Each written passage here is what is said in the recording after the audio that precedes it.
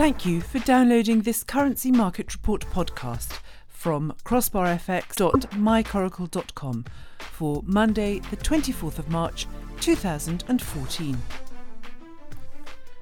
Global markets were back on the rise at the end of last week after recent concerns about China's economy and the Ukraine came off the boil, and the Fed reminded everyone that they still have the ability to move markets. It may be that Yellen was just seeing what the market response was to her first comments post a Federal Reserve policy meeting. She suggested that the timeline between the end of tapering and shake-up at the may be shorter than initially expected. This caught the market by surprise and saw the US get some support, hence its shake-up at the across the week. In China, the People's Bank of China doubled the trading band that the renminbi can be exchanged at to 2% above or below the daily fix. This saw it record its biggest weekly loss and hit a 13-month low against the dollar.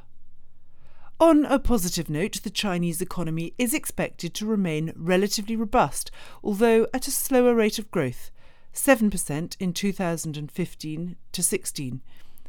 The Crimea's annexation by Russia after the vote last week was expected, and now the West has settled on sanctions, but targeted ones and mainly against individuals. Broad economic sanctions against Russia would be costly for Europe.